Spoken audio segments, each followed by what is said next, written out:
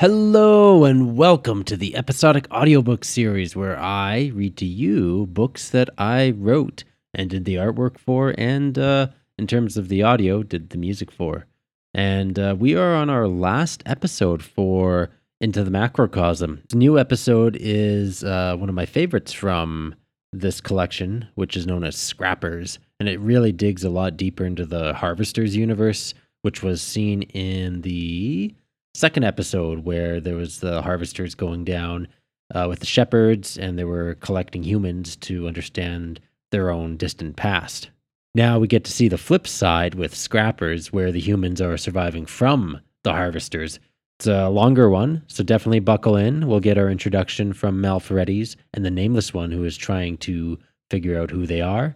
And then we get to explore apocalyptic Earth with Angie and Ruggie. 9. Man-eating birds. That's something new. One perk of being in this strange midway is that no one is chasing you. You have to solve your own memory problem, which is frustrating since you haven't made a ton of progress, and these witnessing experiences are starting to exhaust your mind. The memories are all seeping in like they're your own. The emotions, senses, all of it is now in your thoughts. Stronger than a dream. The otherkin experience dissolves, and you wake up, collapsed on the sand. Welcome back, Malferettes says. Thanks. You get up, brushing the grains off yourself. I fell. I thought you said I was an observer. Yes, you are. You fell before this one started. Oh, so that was the lost continent. Zingalg, you ask. A portion of the region, yes. Malferettes says. Man-eating birds. The lost continent has many wonders, some never to be discovered by humans. Malferettes says. And it's lost. Depending on when you died, yes.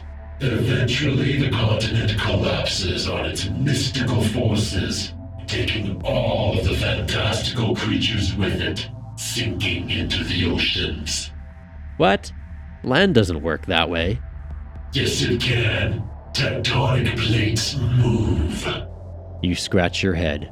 Well, those bird people weren't familiar.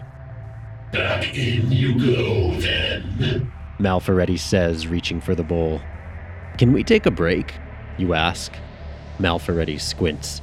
You're so keen on your breaks. Why? Just to process everything I've seen and felt. It's so much. Nonsense. Everything has already happened, is going to happen, and is happening. Your idea of time is constructed by the linear thought process you humans use. That's how time works, though. No, that happened due to the creation of language. Is that so? You ask. Yes, the trees nor the animals worry about minutes or hours. Their time in life is in the now, the closest thing that is tangible to being real. Then, eventually, they pass and return to the dirt. Relish in their spirit, for you have nothing to fear. Besides, feeling them is only temporary, as you experienced in your death. Another memory that doesn't matter since you are here, at this moment. You sigh, choosing to humor the ghoul. His words of philosophy and space-time are not helping. You're not sure if you even grasp his strange explanations. Fine. Maybe pick something less thrilling. Let's see what we can do, Malferettes says, scooping up another droplet of the black liquid from the bowl. You take another deep breath, preparing yourself for the unknown. The droplet falls, hitting your eye. Into the observer state you go. Scrappers.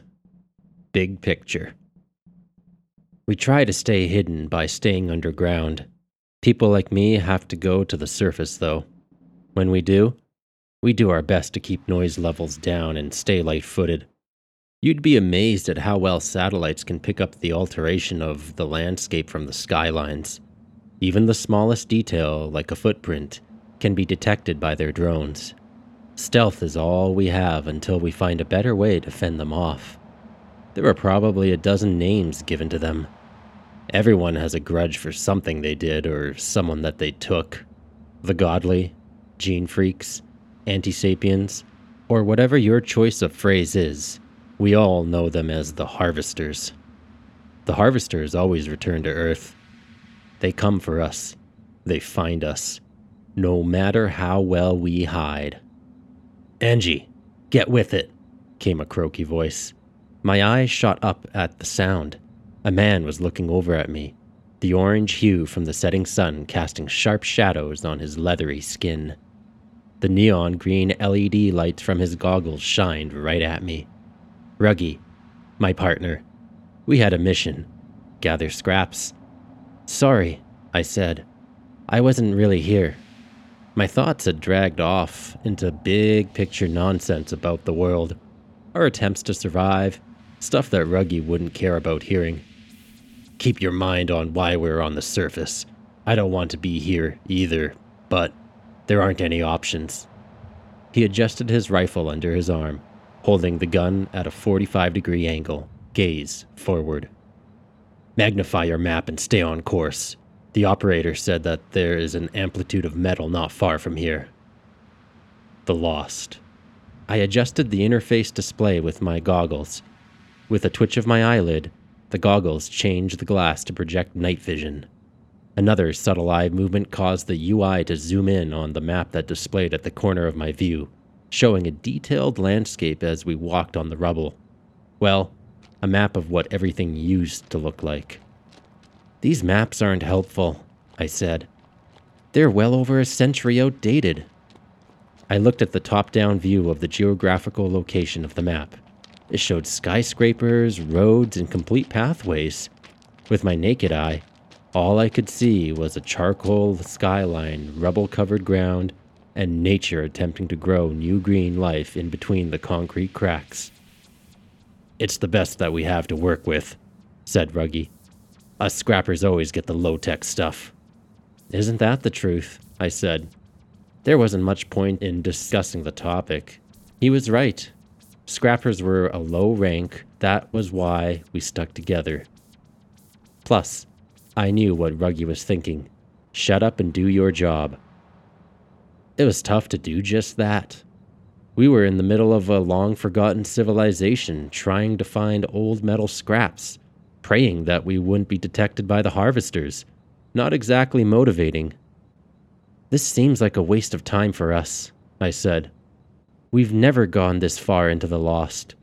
"Yeah, well," Ruggie said, "we've raided the closer past cities. We don't have much choice but to go farther in." I scanned the ground in front of me, squeezing the rifle tight. There were washed-out yellow painted smooth stones mixed in with gray rocks. These were once roads, and this was what was left of them. I'd seen complete streets in the archive photos before. Never had I seen such large chunks of remnants in person. "All of this seems surreal," I said. "These people used to live in peace before it all went south." "They didn't think so. Spoiled pricks arguing over trivial things," Ruggie said, taking a turn down an archway. "Down here," he said. I followed behind him, looking at the massive archway. It was large enough to house a 12-man transport shuttle. "What makes you say that?" I asked. "They weren't happy and tried to change the world, which got us into this mess," Ruggie said. "I suppose."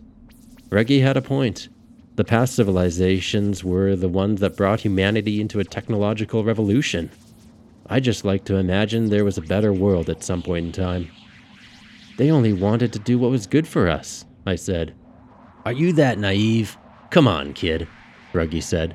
"The writers of the history books always make themselves look as good as they can, even if they are on the losing side. I am sure that the Harvesters paint a pretty glorified image of their past, justifying why they do what they do. Good is relative." If you don't trust the history books, what do you trust? I asked. Well, I don't trust much. I do know not to trust one stupid book.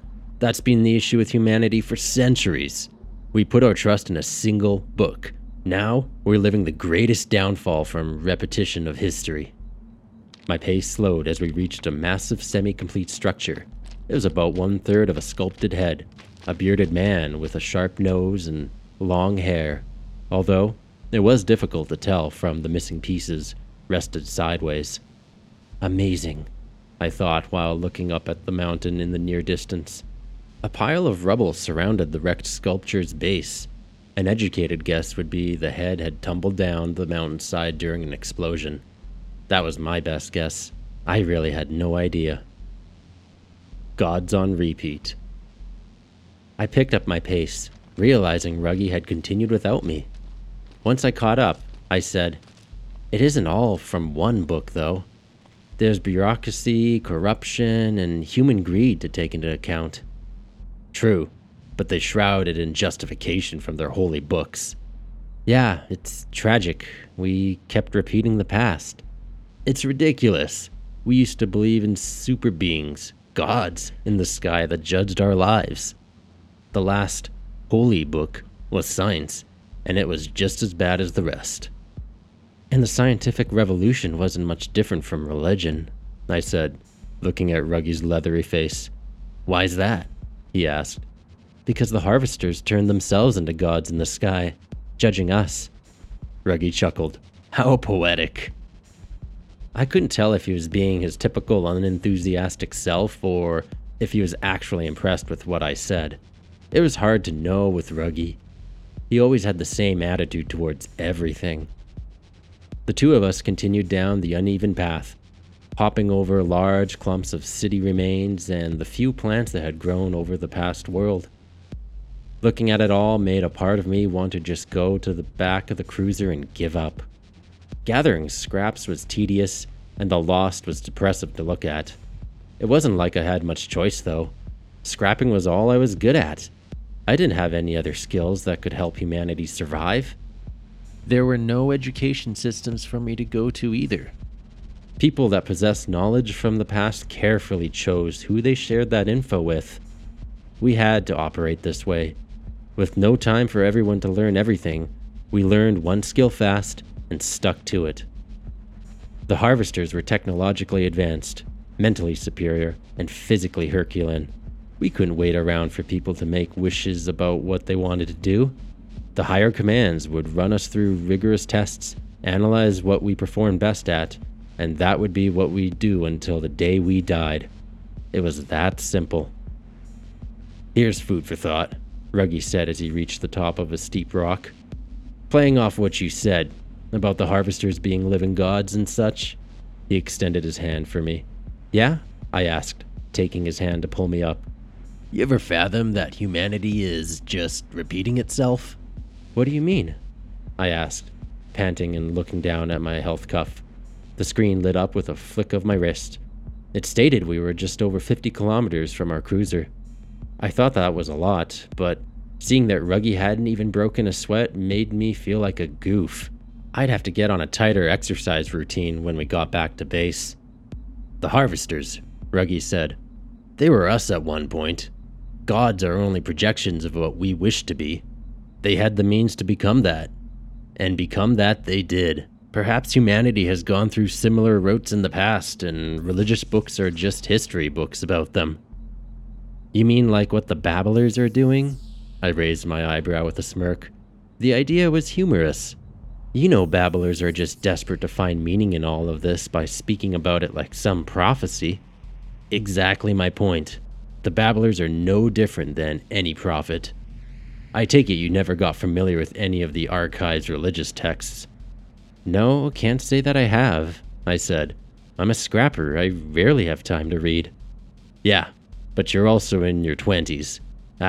Don't worry about it. I was a baboon at that age too, chasing all the fucks I could get. My nostrils flared. Who did Ruggie think he was, summing me up as some young, horny, uneducated kid? He had a way of belittling people. But unfortunately, I had to work with him. Scrappers stuck together once chosen. Scrappers code. Anyway, Ruggie said, after my prolonged rage silence, perhaps the past religions like Christianity, Hellenism, Hinduism, you name it, all had holy men who saw things for what they were. Ruggie brought out his hand. I'm not saying this is the kind of stuff that I believe in, but just playing off of your idea. I smirked. Really? You know a damn lot more than I do about religion. You sure you're not becoming a babbler? Zip it. Just throwing the idea out there that maybe this isn't the first time humanity has surpassed itself and went for the stars, leaving the rest of us down here. It's a wild theory. I wasn't sure what else to say. Ruggie knew a lot more about humanity's past than I did, and it wasn't worth challenging him. As he put it so delicately, I was just a young, horny kid. His statement had me wondering, though. Was humanity just repeating itself? Did the past civilizations turn humans into gods, like the harvesters? It was a crazy idea, and no one truly knew the truth. History was distorted. The details of how they went for the cosmos and left us here was a convoluted and confusing rabbit hole that wasn't worth going down. Trust me, I've tried. Every fact about how humanity's split began contradicted itself. Retrieval. I followed behind Ruggie as we continued down the mapped-out path projected on the goggle screens. Of course, the goggles could only estimate where we went. It wasn't like we had any satellites to work with. Satellites would be a giant flag to attract harvesters. The chip's processor were attached to our health cuffs. They did some weird science algorithm tech thing that was beyond my understanding. All I knew was that the map talked to the cuff, and they could estimate my steps with the city's map size. Looks like we're almost there, Ruggie said. So the operator found some jackpot from their AI algorithms, or what? I still don't know why we had to come this far, I said. I don't know, Angie. That isn't my department, nor yours. They tell us where to go, and we get the scraps.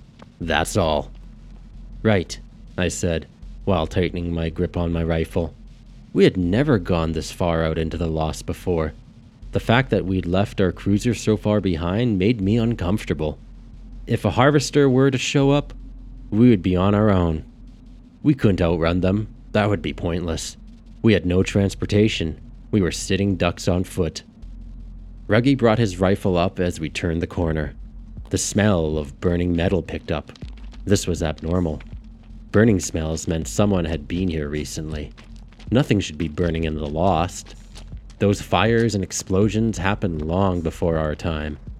I used my eyelids to navigate through the goggles interface. The screen projected a keyboard and message thread between Ruggie and I. My eyelids twitched in swift movements, stringing together alphabetic characters into words. Do you smell that? I typed out in the chat. Yeah, keep your guard up, Ruggie typed back as he descended a rocky, narrow path. I felt the sweat build up on my pits and on my palms. Whatever this was, it wasn't part of our standard protocol. The operators typically had us find piles of rubble to dig through and snag metal. This was something different. We continued down the path, creeping slowly to avoid loose rocks. The last thing we needed was to make a noise. Ruggie reached the end of the steep decline to where the path opened up. Smoke rose from the open, charcoaled ground. Even with the goggles' enhanced vision, neither Ruggie or I could make out what was in front of us. I raised my rifle as I reached Ruggie's side, stopping right in front of the opening. My eyelids moved, typing, I can't see anything. Nor can I, Ruggie wrote. You sure this is the right place? I asked. Yeah, check the map yourself. The map was pretty accurate when it synced with the health cuff. Plus, there was only rubble all around us. There was nothing of interest here other than this mysterious smoke and burning smell. What do we do? I asked. We're scrappers. We scrap, whatever it is. Ruggie stepped forward. He didn't look back, expecting me to follow. I had to. Ruggie was right. We were scrappers. With that in mind, I took a deep breath and marched alongside Ruggie into the smoke. As we got closer, The smell heightened and gave me a strange stinging sensation. It overpowered my senses, and I couldn't smell anything else. Shit, I wanted a mask at this point. Scrappers always got the leftover supplies and never the ones we needed. At least we had the goggles. They kept our eyes clear as we moved through the unknown. I stayed slightly behind Ruggy, making sure nothing came from his sides or behind us. We entered the thick of the haze, not able to see beyond a few feet. As we stepped further in, the smoke morphed to an orange-red hue. "Burning," Ruggy typed. "It's a crash?" I responded.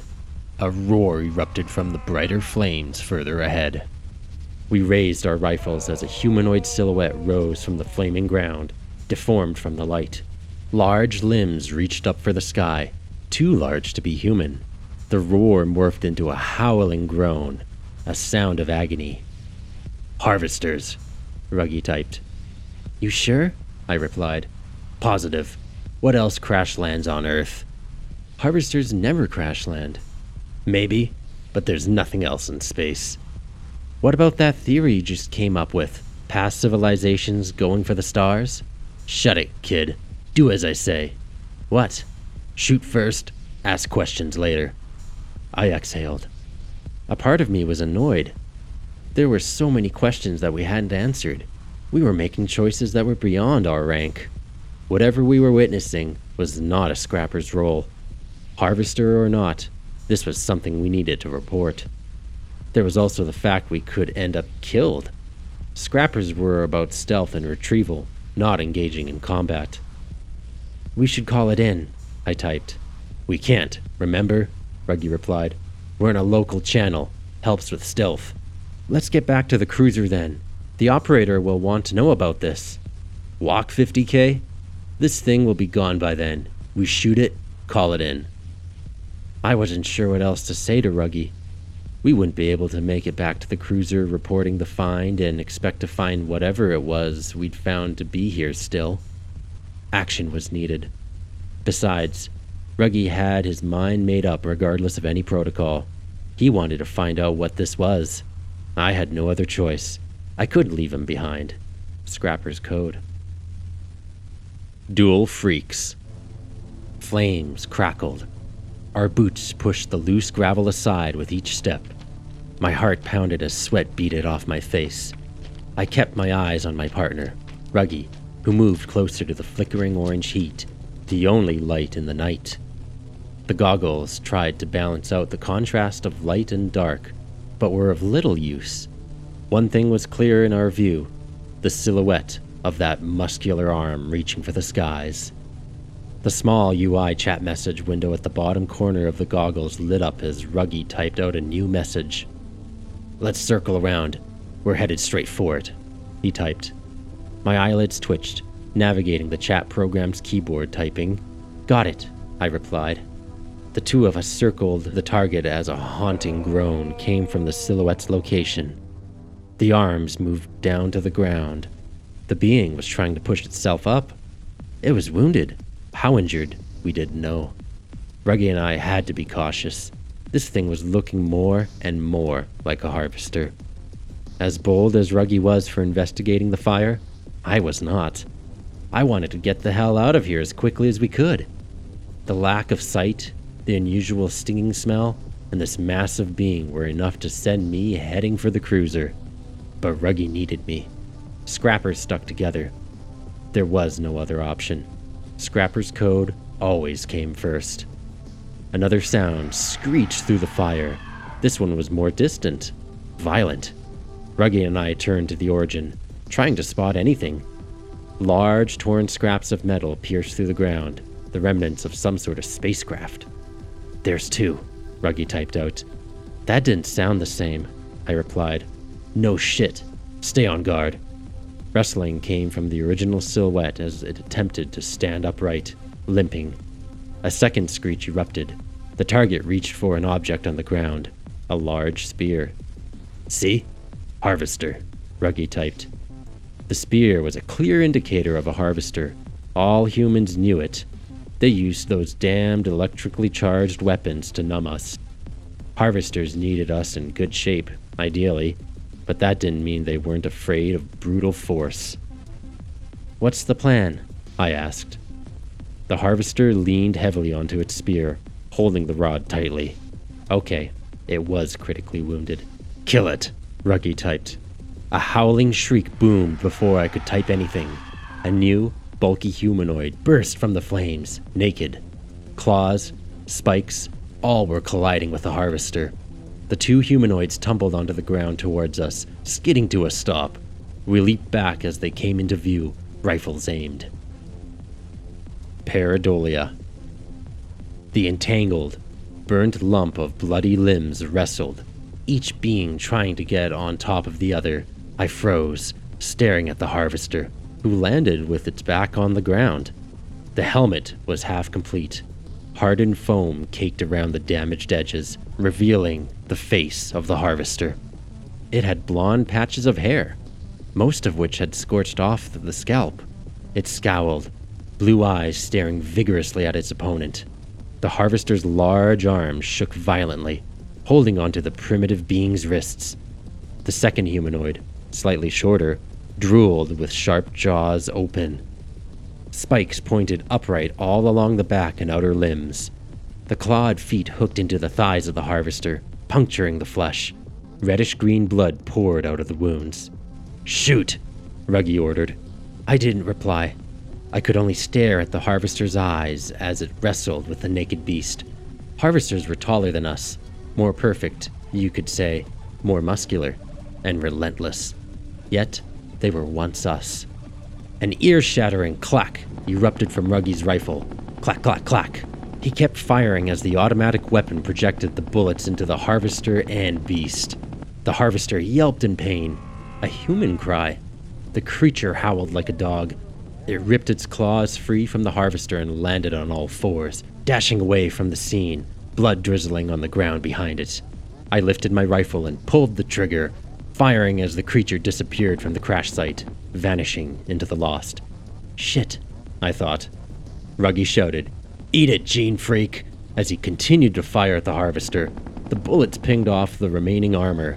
The exposed skin was defenseless, letting the bullets pierce into the flesh.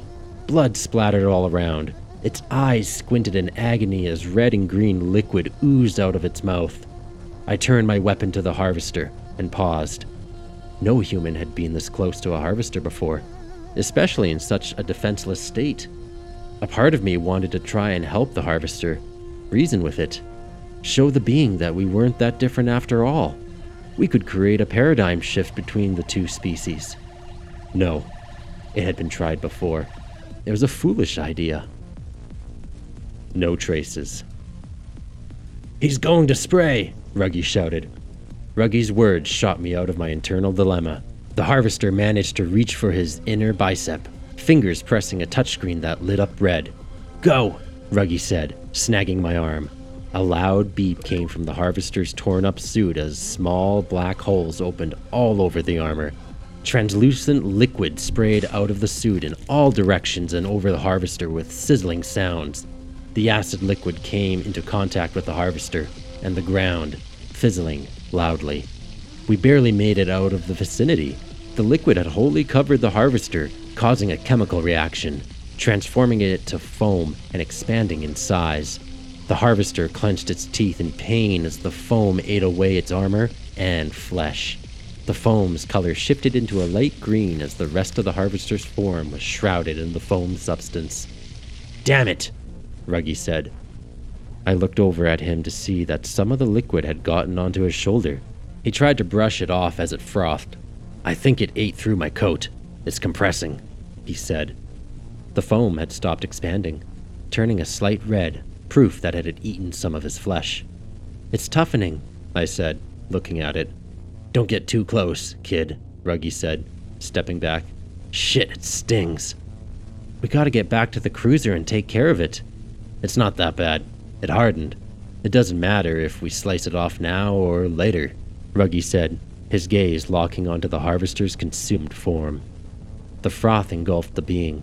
Snapping sounds rose, bones being crushed by the hardened fizz that had begun to compress. Only a blob remained.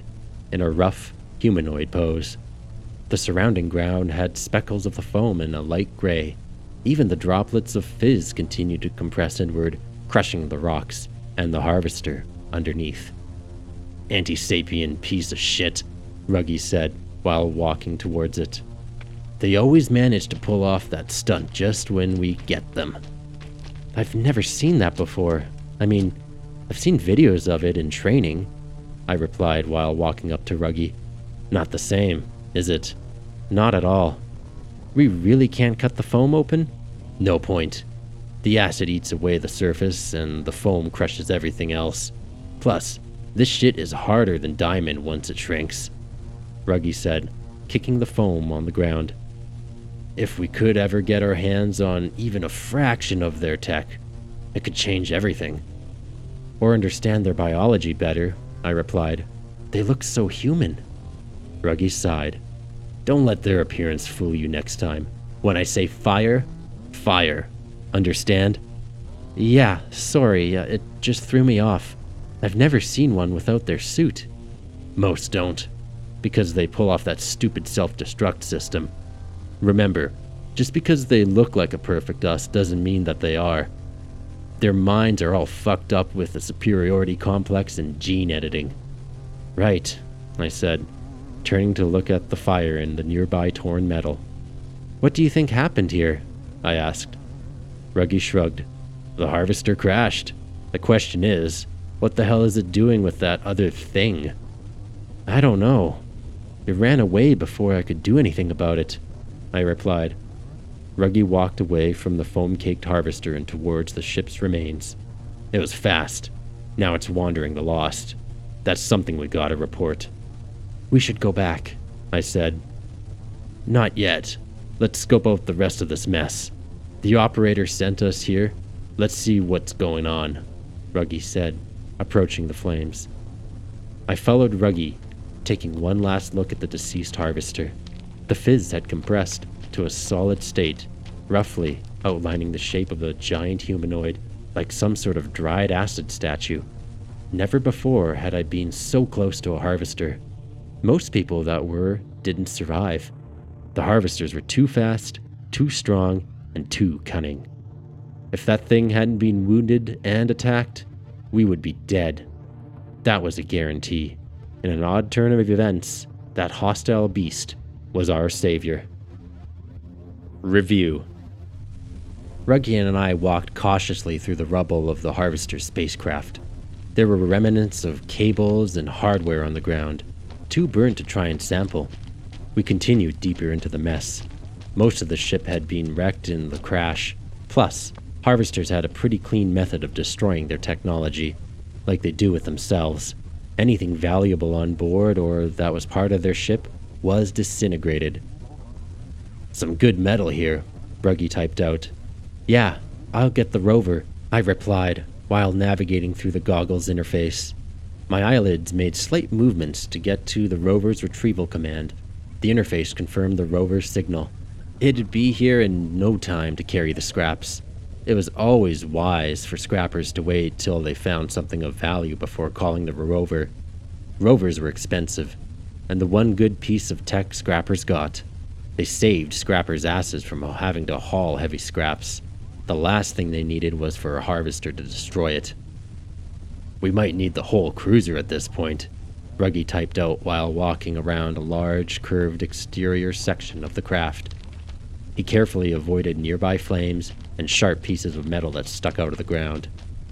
"Yeah, let's just see what else is here and then we can call this in," I replied. We stopped several times, looking to see if there was anything useful on the ground. Most of it was just strips, the type of things we'd usually gather. Regardless of the danger, we both knew that this was going to be a good scrapping session. The operator would be pleased. "Check this out," Ruggy typed. I hurried up to my partner to see a human-sized, glass-like pod shattered on the ground. It was probably not glass, but something harvester equivalent. The broken pod was half melted away and a third missing. Tubes were at the base of the cylinder shape. "Think that beast came out of there?" I asked. "Maybe," Ruggy said in a low tone. "Look," he added. Several smaller pods were beside the large one. These were a little cracked but still intact. Inside the pods were flesh sacs floating in a transparent substance. The sacs were a light pink color, but semi-transparent. Inside, small, baby-like beings floated. Their eyes were closed, sleeping peacefully, undisturbed by the chaos that had just occurred. "What are these?" I asked, leaning down. Ruggy extended his arm out, stopping me from tilting any further. "Stay up," he ordered. One of the small creatures wiggled, moving its tiny, undeveloped hand around in the sack. An umbilical cord was attached to the belly and connected to the top of the sack. "These are infants," I said, standing upright. "No, they're not, Angie," Ruggy said, pointing his rifle at the baby. "Are you dense?" I asked. "I know what a damn baby looks like." "Yeah, but this was a harvester's craft," Ruggy replied. I shook my head.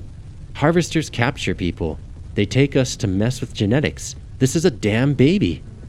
"They also grow their people in incubators." "So even if it is a harvester baby, it's a life," I argued. "A harvester life. Or maybe that beast we saw," Ruggy replied. "Either way, it isn't one of us." "Ruggy, are you listening to yourself? You want to shoot these infants?" Ruggy let go of his rifle and threw a swift hand across my face, striking me, probably turning my cheek pink. My eyes widened, feeling my flesh hum from the aftermath. "Angie, wake up. These are not humans," Ruggy shouted.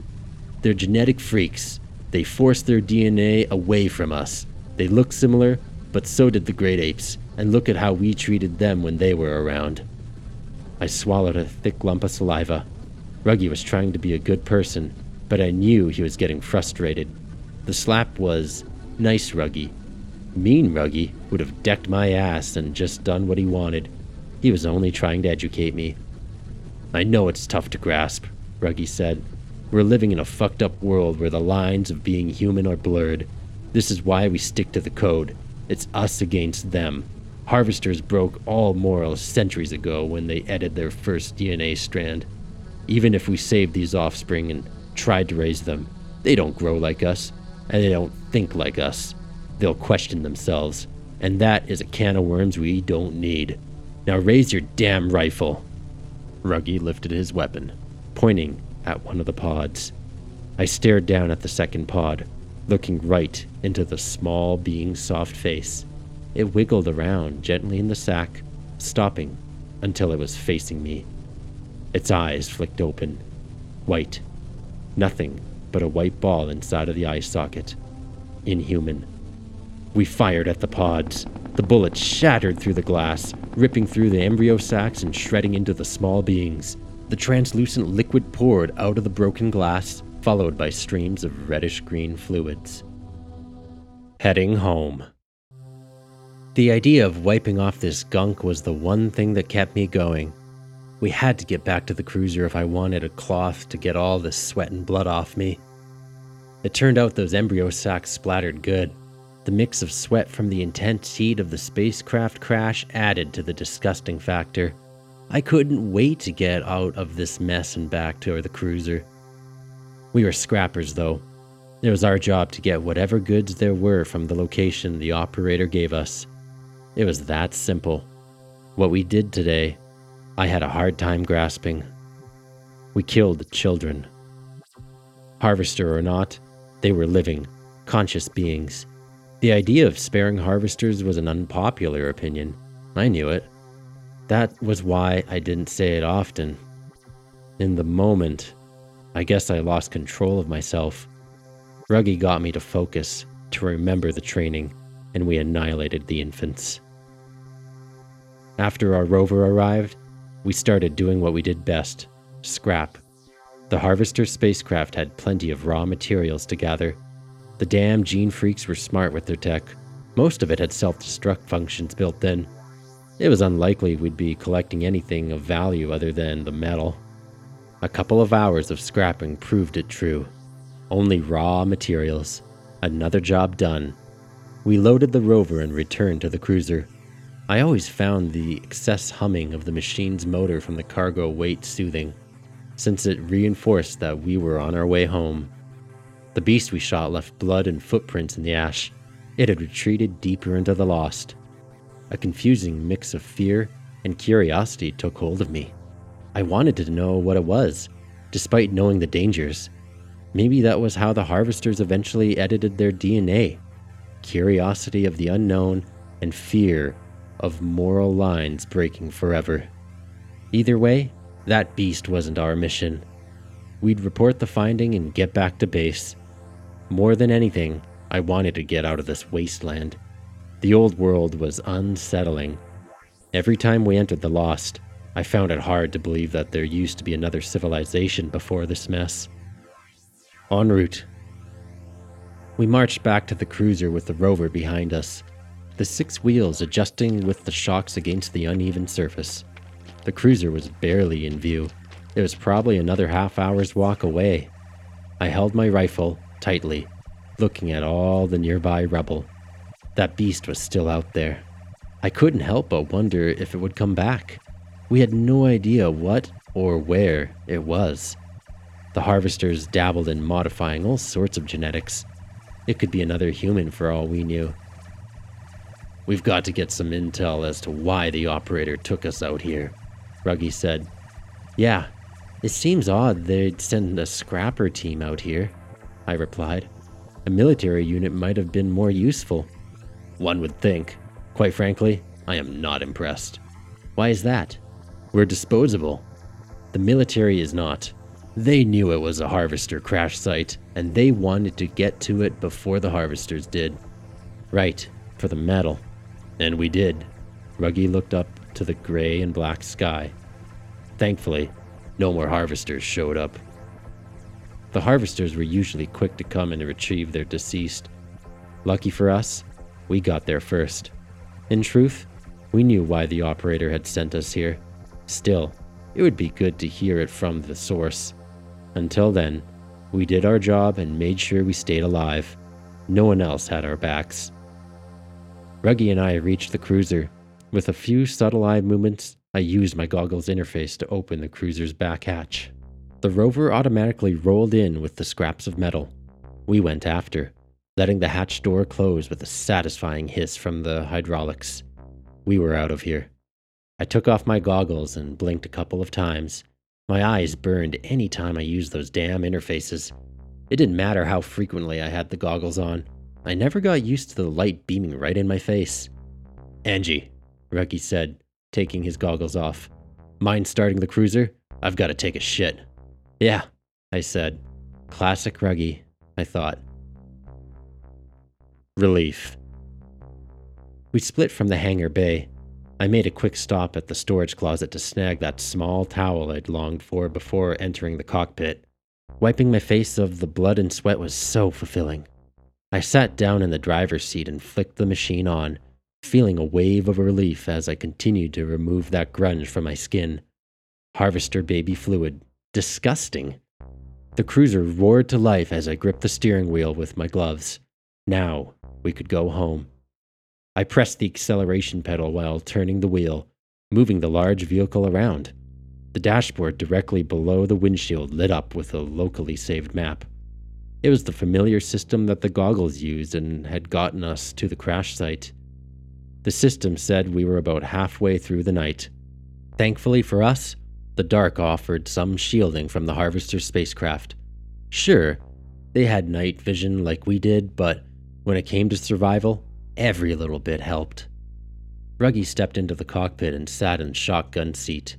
He pulled out a small box from his pant pocket and flicked it open, revealing numerous small white sticks.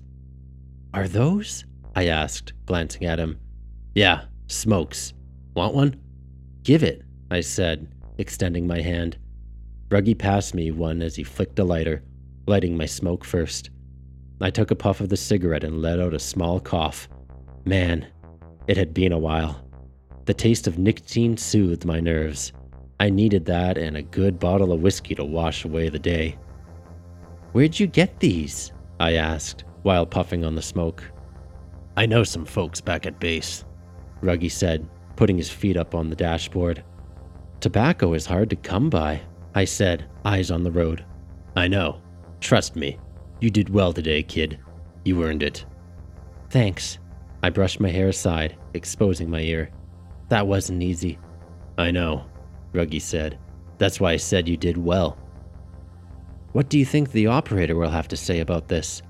Not much. They never do. Operators just run it up the pipeline, and it will be delegated to the right department. That's how these things work.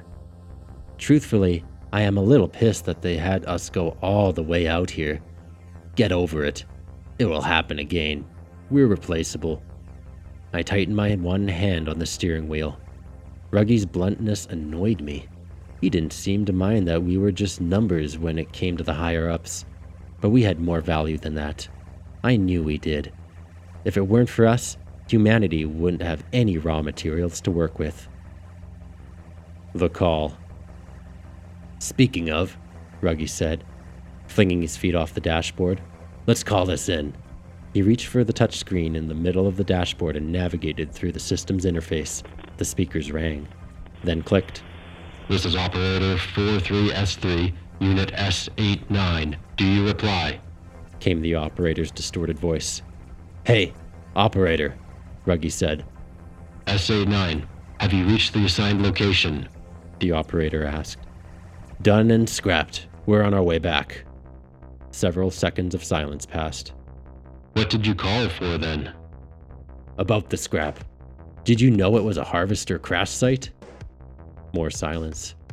You had us rush out here in the middle of the night? Ruggie persisted. We'll want a full report of your findings when you return to the base, the operator said. Yeah, I get that. That's protocol. But I think we should chat with someone about what we saw. Silence. Hello? Ruggie asked. The cruiser made several beeping noises. A red dot appeared on the dashboard's map. That was never a good sign. Someone else was in the area.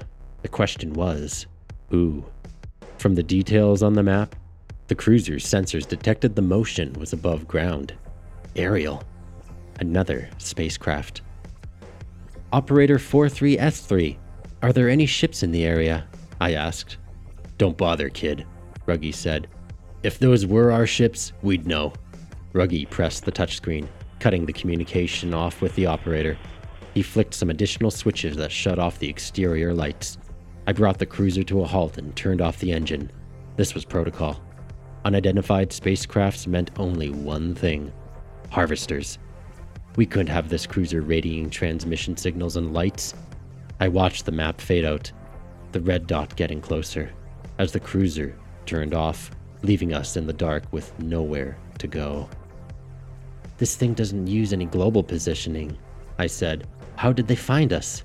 No, the maps are local, Ruggie said, eyeing the sky. He puffed on his smoke. Looks like the Harvesters came for their crashed spaceship after all. I inhaled the cigarette while looking out the windshield. Dirt, ruins, and a dark sky. There's no sign of anything. The cloudy night sky was working against us. We remained silent, both watching in anticipation. The Harvesters had to be near. The cruiser's sensors were pretty accurate, and we had a poorly timed calling with the operator. Chances were that they detected the frequency of the transmission. Visitors. There, Ruggie said. A humming sound rose as lights appeared in the sky, piercing through the clouds, projecting onto the ground below. The beam moved through the ruined landscape, moving onto various cracks and sheltered areas. They're looking for something, I said. Yeah, us, Ruggie said. A smaller, blue light came down from the blaring light. A craft came out of the clouds and descended to the ground on the other side of the hill. It was probably a good 100 paces away. The dark made it tough to see the details of the craft. There were only bright lights. We can't stay here, Ruggie said. We can't turn the engine on, I argued. They'll see us. Ruggie nodded. That leaves us with one option. No, I said, already knowing. We've got to abandon the cruiser. My heart sunk. We were floating corpses at this point. Without the cruiser, we also had no way of getting home. We'd be stuck in the lost. Grab the survival packs. Don't waste any time, Ruggie said, extinguishing his smoke. He got up from his seat and hurried out of the cockpit. I stared at the distant lights, seeing smaller purple glows trickling out of the landed craft. Harvesters, holding glowing pulse cannons. They were on foot. There was no way we'd be able to fight them. Running was our only hope. I took one last inhale from my smoke, possibly my last ever, and dropped it to the floor, stepping on the drag. It was time to act. Ruggy and I gathered all the supplies we could into emergency backpacks and met up in the hangar bay. We swung the packs over our shoulders, strapped on the goggles, got our rifles in hand, and buckled our ammunition belts. Showtime. "We can come back," Ruggy said, "presuming the harvesters don't blow the cruiser up." A loud thump came from on top of the vehicle. It was directly above us. We froze. A moment passed. Another thump. Then a roar. Something was on the roof outside. Visitor. "That ain't no harvester," Ruggy said, lifting his rifle. "That thing from the crash site," I said. Scratching and pounding picked up. The tearing of metal reverberated throughout the cruiser. The beast was attempting to break in. Just what we needed. "We can sneak out the side," Ruggy said, leaving the hangar bay. I followed him, keeping my rifle low. The tearing of metal amplified as a loud clang erupted. A howling roar echoed in the hangar bay, followed by a thud. The beast landed inside. Ruggy and I picked up our pace, closing the hall door in the process, hopefully buying us some time. We reached the side exit near the cockpit. Ruggy began to punch in the emergency pin to open the door. With the cruiser entirely off, we had no way of communicating with it from our goggles interfaces. Everything was manual. Thumping erupted from the hall. It was closing in. I looked back. There, behind the small circular window of the hall door, the muscular beast from the crash site stood on its hind legs, looking like a swollen, muscular humanoid. The black and red spikes on its back erected as the drooling mouth opened, exposing the sharp teeth. It let out a roar, slamming its clawed hand into the glass. It shattered, pushing the door forward with it. "Ruggy!" I shouted. Ruggy finished punching the pin into the door's lock, and the door lifted. We rushed out of the cruiser as Ruggy turned around, punching the button to lock the door, letting it swing back down as stomping came from inside. It had broken through the hall. The side door locked shut as the beast's feet appeared, its body slamming into the side of the cruiser, roaring. The whole vehicle wobbled. I'd never seen anything shake a cruiser. I couldn't fathom the strength of that beast. "Damn manual override," Ruggy said. He glanced around while placing his goggles over his head. I did the same, letting the night vision come to life. We could now see the purple highlights off in the distance. The harvesters were on their way. Bringing the fight. "We don't have a lot of time," Ruggy communicated through the goggles chat window. "That thing is going to break out. Come on." I used subtle eye movements to type back. "Where?" Thumping and scratching came from inside the cruiser. The beast was shredding through the metal. Ruggy and I jogged towards the harvester's lights. "Ruggy, this is suicide," I typed. Ruggy turned to face me. "Harvesters are on to us. They'll catch up. They're faster than us. We can't fight them. You know that. Our best bet is to lure that thing to them. We'll give them a taste of their own medicine. That thing will fuck them up." I swallowed heavily. Ruggy was right. The man knew how to improvise. He'd gotten himself out of difficult situations before. Seeing the dilemma we were in, I had no choice but to follow him. This was for our survival. We'd bring the fight to the harvesters. Give that failed experiment back to them. Clash. Fear nearly demoralized me as I struggled to grasp that this scenario was real. I wasn't trained for this, and neither was Ruggy. He didn't care, though. The hothead wanted to bring the brawl to the harvesters. I knew he was right. Wrangling the beast was our best bet. What other options did we have? Those damn gene freaks were marching for us. Chances were they knew our location way before we knew theirs. That was what they did. They were faster, more advanced, and less compassionate. They were the bigger fish. Thwomp! A desperate pounding came from our cruiser, and the whole vehicle wobbled. The beast was soon to break free. Ruggy's crazy plan better work. We couldn't outrun them. We couldn't hide from them. The only advantage we had was that abomination. "Angie, this way," came Ruggy's message. I stayed close to my partner, hiding behind a boulder. Our night vision from the goggles let us see clearly in the shadowed rocks that shielded us from both threats. Razor-sharp claws peeled the cruiser's door open. The beast sprung out into the lost, charging into the open space on all fours like some enraged great ape. The harvesters held their electro spears, letting them hum with power. The gunmetal chrome suits shined against the light of their weapons. High-frequency clicking noises erupted from the outfits. These were the harvesters I was used to. That harvester at the crash site had been a rarity. They were never vulnerable. They were only killers. "Get ready to fire at the bastards," Ruggy typed. "That beast is closing in fast." I watched the harvesters as Ruggy eyed the beast. We were on our own. Game time. Sweat poured down my face as I watched the 4 harvesters march up the hill. The clicking began to ring in my ear. Their suits' frequencies were always just too high for us humans to handle. They were too close. There was nowhere for us to turn, either. We were backed into a corner. The only way out was to dash at the opportune moment. This plan needed to work. The beast bellowed, leaping into the air, claws extended. The harvesters were a good 24 paces away from us. They raised their spears in a defensive stance, ready for the soaring abomination.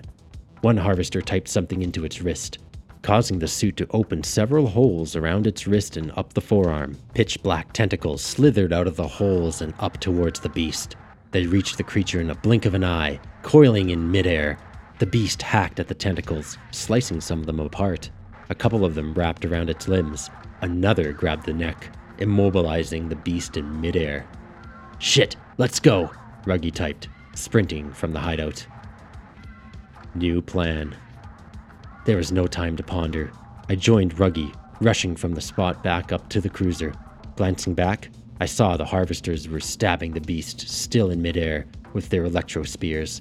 Each penetration sent a charge pulsating through the creature's body. It groaned in agony and fell limp. The clicking sounds increased in speed. "I think they're onto us," I typed out. Ruggy didn't reply. We ran. Now, I couldn't look back. I didn't want to lose track of Ruggy. Thumping picked up behind us as the clicking continued. They couldn't be far behind. We could only run deeper into the lost, ducking underneath a metal bar. I mimicked every jump, turn, and crouch Ruggy made to avoid obstacles. Our best bet was to use the terrain to shake these bastards loose. We skidded on a decline, reaching a cavern near the bottom. Or maybe it was a building. It was clearly human-made at one point in time, based on the concrete and metal frame. We hurried through the hallway. Large rocks had fallen over, causing the ceiling to cave in. Moss and boulders covered the interior of the cavern. The small entrance would give the harvesters a hell of a time getting in. Ruggy made a sharp turn left and the clicking dissipated. The humid cavern evolved into an old building as we ventured deeper, the plant life lessening. Parts of the floor were destroyed, showing deeper levels below. We carefully avoided falling, stepping around into the next room. "Wait," Ruggy typed, holding out his hand. There was a window in the next room. "I saw another way," I typed out. "Go." I took the lead, guiding us back to a split in the hallway. Each step we made kicked up dust, disrupting our view. I tried not to breathe in too intensely. The air was stale and particles fell softly to the ground. We probably kicked those up as we jogged in. I did my best not to cough. We couldn't make any sound, for the harvesters couldn't be far behind. We followed an incline. Small holes throughout the building let light in. "We don't want to go up," Ruggy typed. "Windows." "What then?" I asked. "We should go down," Ruggy typed. "That's the building's foundation. We'd be trapped." "Maybe, maybe not. There are tunnels all over the Lost." A loud crash came from behind us. Then the kicking of rocks. Fast rattling sounds. The harvesters. "We don't have a choice," I typed. "Next drop, we're taking." There was no time to argue. We had to keep moving as the thumping rose. It was distant, but it grew louder. I hopped over the metal wires, rocks, and other rubble. We passed a corridor to a well-preserved hallway.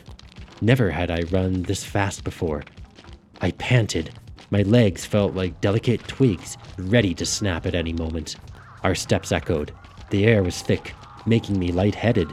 And yet, I couldn't stop, for there were no breaks.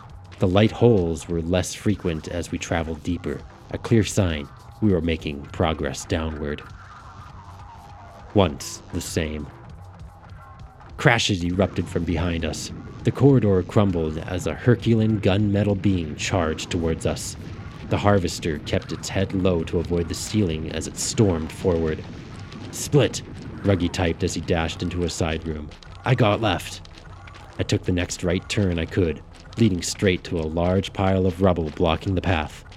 "No, no, no," I whined. I spun around a couple of times. The ceiling had no gaps to hop up to. The clicking and footsteps amplified. The rubble in front had a small opening below. I could make it. I had to. I chucked my gun underneath, letting it skid to the other side. My turn.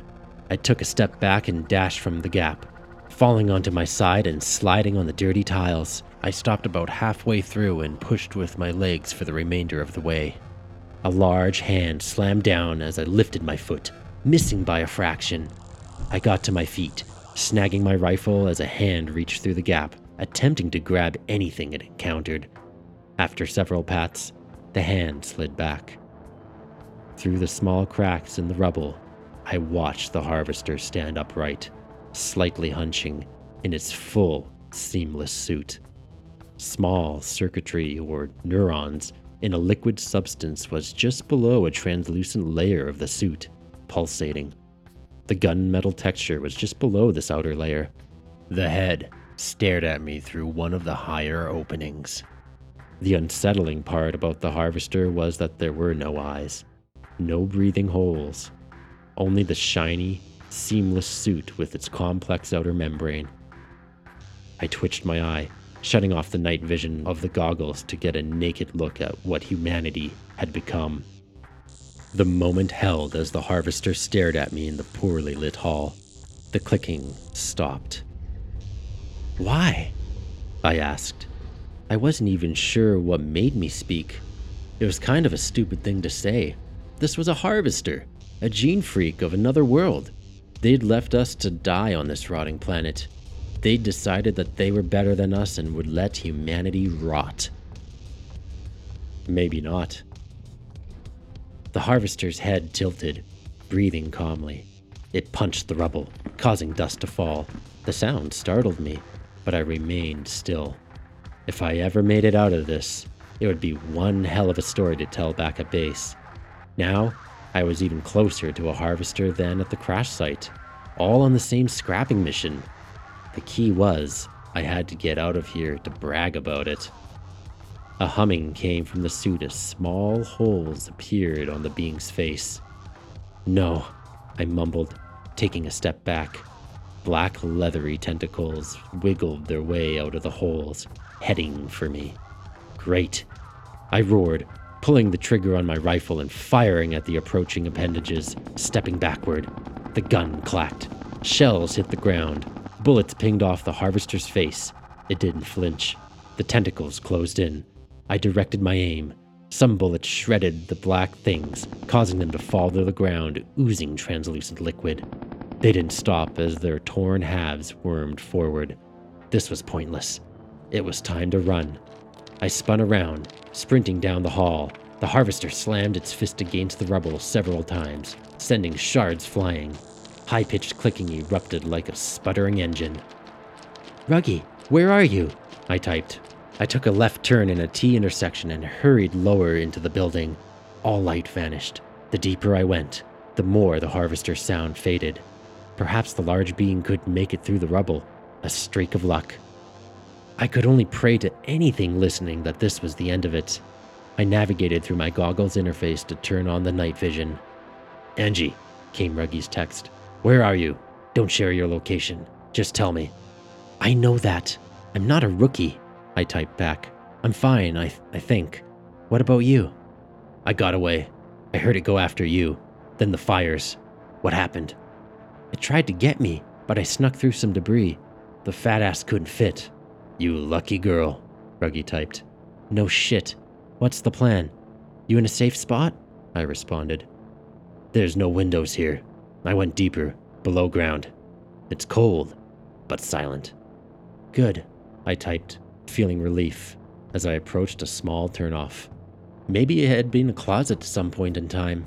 Either way, now it was as good a hideout as any. You? Ruggie typed. It's dark. I honestly don't know. I think I ditched it, I typed, sliding down to the ground.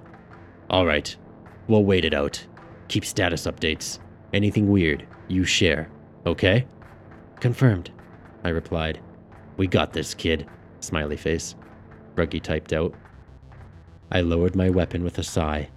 We were both safe, separated, but we'd make it out of here. Harvesters had been known to give up on a hunt before. They'd better things to do with their time than wait around for a couple of humans. One last attempt. A light touch grazed on my calf, causing me to jump. I spun to face the wall, rifle pointed. Nothing. The sensation moved upward, pricking. I reacted, dropping my gun in a spasm. I twisted my leg. There, on my calf, a black remnant of the tentacle inched its way up to me. I squealed, covering my mouth. No sound was my friend. Several deep breaths calmed me down as I watched the thing crawl up my leg. A sharp rock was on the floor. That'd do. I leaned down gradually, keeping my eye on the wiggler. My hand reached for the rock, carefully avoiding sudden movement. I snagged the sharp stone and lifted it at the thing, ready to sideswipe. One deep breath in, and I swung. The rock slapped the wiggler, knocking it off my leg. It fell onto the ground and squirmed. I landed on my knees as I pushed the stone onto the tentacle, crushing it. That wasn't enough. I raised the rock and continued to smash the wiggler until it was a flat disc, squirting transparent liquid everywhere. Some chunks of it rose from the mess, trying to move. Die, I said through my teeth, slamming the rock down several more times, ending the final blow with a twist.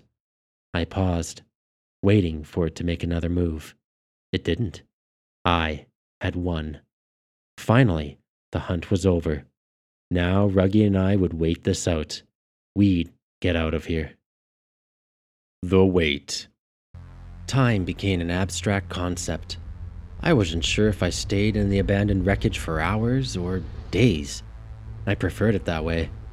It would be easy enough to turn on the timestamp in the chat thread Ruggie and I had open, but I didn't want to. Watching those numbers go by every moment would be discouraging. We knew that the harvesters would give up on the hunt eventually. The challenge was knowing when. It wasn't like they were on a stopwatch. The two of us could stay in the dark for days if we wanted, or we could attempt to return to the Lost, risking our lives, for the harvesters could be waiting right outside. I was comfortable waiting longer. What was the rush? No one would miss two scrappers back at base. The harsh reality was that Ruggie and I weren't anyone special, and we would never be. Scrappers were disposable, which was hard to believe, considering the diminishing human population. The higher-ups didn't care. We served a purpose in this new world by gathering the remnants of the old for those deemed better than us. As the hours or days passed, I kept thinking back to the operator that brought us here, Operator 43S3. I'd never met him. Ruggie said he did once, and the guy was a typical computer geek, fast-talking with poor posture. We needed folks like him, though. I just didn't get why he would send us out to a death trap. Operator 43S3 had to have known he was leading us to a harvester's crash site. Maybe he was taking orders from someone above. Perhaps he thought we were disposable and only wanted the goods from the crash site so he could be rewarded for his discovery. Who knew? We'd get some answers when we got back to base, eventually. Think it is safe, though, go? I typed with swift eye movements, controlling my goggles interface. My eye twitched unintentionally, making the typo. The stress and exhaustion were catching up with me. Nah, Ruggie replied. We'd best wait another day just to be sure. A day? How long have we been down in here? I instantly regretted asking the question, knowing that an answer would tell me exactly how long we'd been sitting in the dark. A couple of days, Ruggie typed. I have enough capsules to last a week. You? Same. The survival kit was full when I grabbed it. A couple of days. My mind could barely wrap around the fact that I'd been sitting in the same spot for that long. The night vision from the goggles made the dark more bearable. Barely. Plus, it was warmer down here than on the surface. I kept staring at the harvester's crushed tentacle. I knew it was destroyed, but I couldn't help wondering if it would pop back up and attack me. Or perhaps it was like a beacon signal for the harvesters, and they would come for me. It was nonsense. I knew that wasn't going to happen. If it were true, the harvesters would have come for me by now. Either way, it hadn't helped me get any sleep. If we're going to stay down here another day, how about we meet up? I typed. We've been through this. The fewer movements, the better. If they can scan the landscape, can't they detect heat anyway? This is pointless. We don't know what type of tech the harvesters have. We can only make educated guesses. The whole point is to survive this ordeal. I want to give that operator a piece of my mind, I replied. Trust me, so do I, Ruggie typed. That rat knew what he was doing when he sent us to the harvester's crash site. I want to know what was in it for him.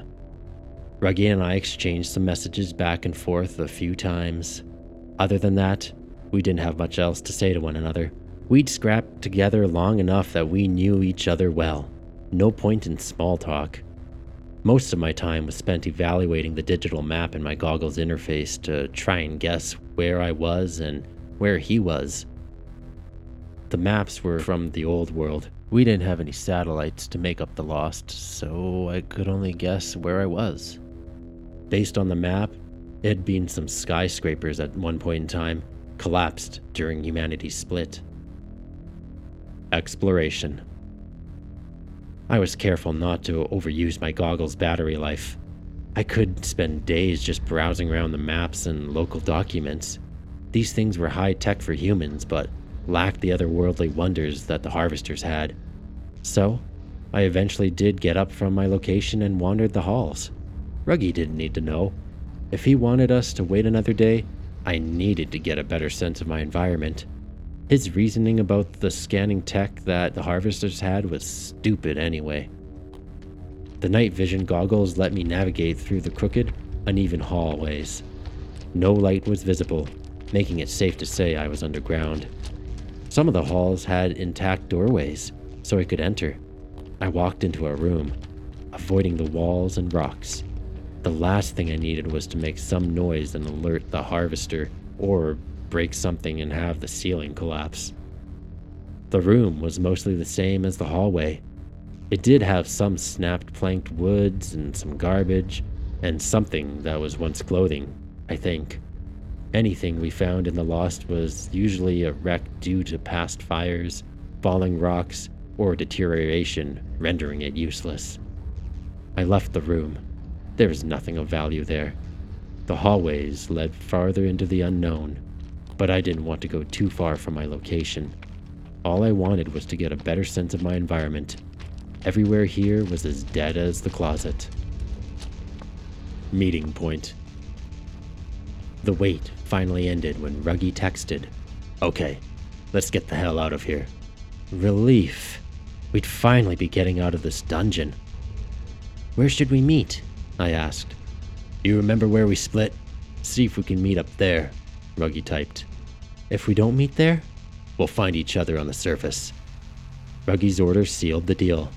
We could return to the Lost. A second thought entered my mind. What if the harvesters never left? They had probes. They could be waiting for us to tire out and leave our hideouts.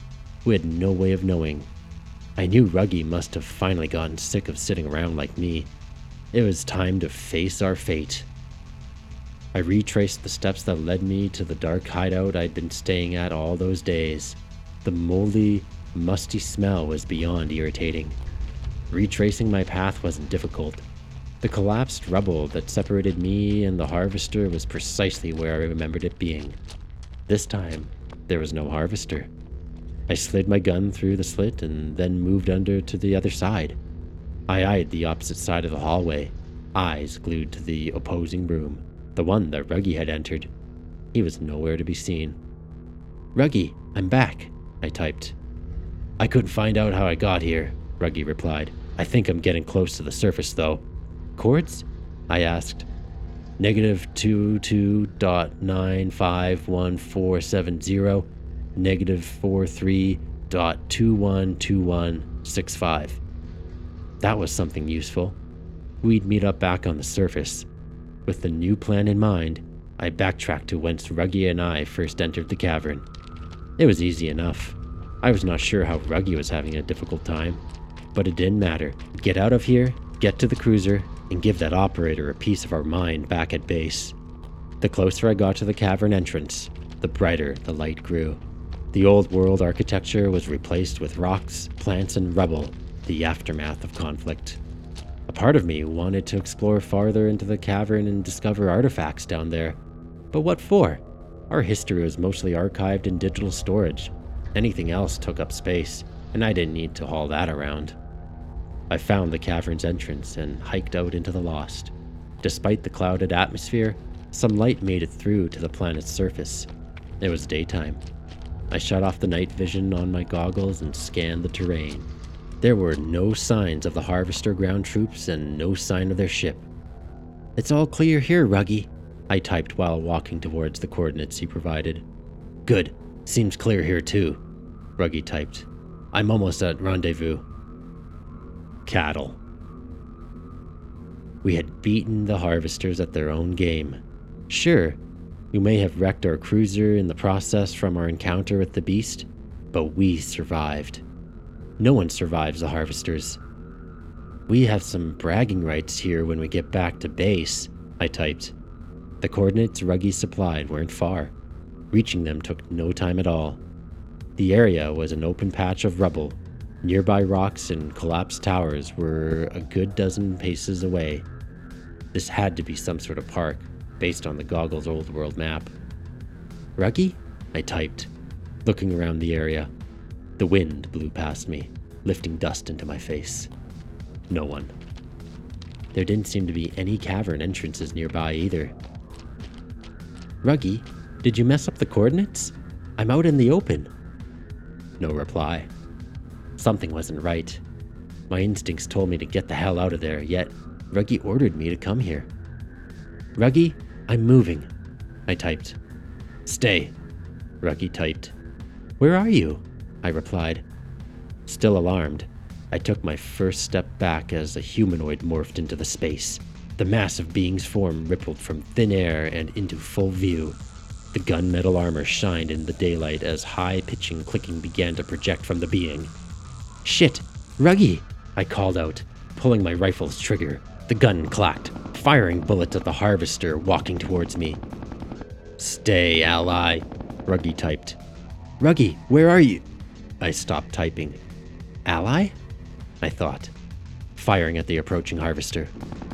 Clarity of the mind made my stomach invert, realizing that I hadn't been talking to Ruggie at all. Maybe at one point I had been. I didn't know. The Harvesters had hacked our communication port. It was supposed to be a closed-off network, but clearly it wasn't. The bullets pinged off the Harvester's suit as it marched. The clicking sound changed tempo in a wave motion, moving faster and slower. I continued to back up in the open space. Glancing back, I saw I could make a run for it. I had to try. Guns were pointless. I sprinted from my battle stance, dashing as fast as I could. Footsteps thudded. The Harvester picked up its pace. Click, click, click, click, click, click, click, click, click, click, click. "Ruggie, answer me," I typed. I wasn't sure if he'd get the message. The Harvesters were always one step ahead of us. I had to try. There was no other way of communicating with him. "Ally, come here," the Harvester typed. "Ruggie!" I cried out as a large hand snagged my arm, spinning me around. I pulled the trigger of my rifle, trying to do anything to save my skin. The bullets pinged off the armor. The Harvester swatted the weapon clean from my hand, knocking it to the ground. It snatched my neck as a spear rose from a small opening in the Harvester's palm. The weapon expanded into full form as it sparked to life, humming an electro spear. The harvester plunged the weapon into my gut, causing my whole body to tense up. The shock erupted through my chest and into every limb of my body. The pulsation hit my head and traveled through the goggles, frying them. The interface was gone. My head spun. I had lost all control. I could see... No. My vision was blurry. I could hear a little. I felt nothing. Numbness. My captor chucked me to the ground as two more harvesters rippled into view from thin air. The high-frequency clicking multiplied as the beings stared at me. I tried to fight the electrical current that numbed my body. I had to. No one else was going to get me out of this. I couldn't. The muscles didn't respond to the stress of the situation. The release of control provided an odd sense of calmness as my captor dumped my body into a large steel crate. Holes horizontally lined the container walls. These were air holes to let me breathe. I could hear groans other than my own. The smell of sweat and dirt filled the space. Other humans were in the cage with me. We were cattle. Harvested. And that is the end of episode 10 and the finale for Into the Macrocosm, season 3 of the episodic audiobooks. I really hope you enjoyed this series of standalone shorts that I've been working on the blog for quite a while, and the full collection was revised and edited in 2020 and released 2021. Now, if you do want to find out what happened to the Nameless One and check out some of the other juicy and chilling stories found within this collection, do find Into the Macrocosm on all major distributors in hardcover, softcover, ebook, and in audio format, which is what you're listening to. Audible, Apple Books, Google Books, Kobo, all of those. Kindle. So, and if you want more, there's always the Patreon where I'm adding new stories that's expanding the macrocosm, which will eventually lead to a new volume where we get to learn even more pieces that connect the various genres and stories that I write. As seen on the website, there's a timeline that shows how everything goes from Mental Damnation to the modern world and to this futuristic Scrappers and Harvesters universe. So thank you for listening, and as I mentioned, if you want more, check out all the distributors, check out the Patreon, share this with your friends, and I'll catch you in another episode. Ciao.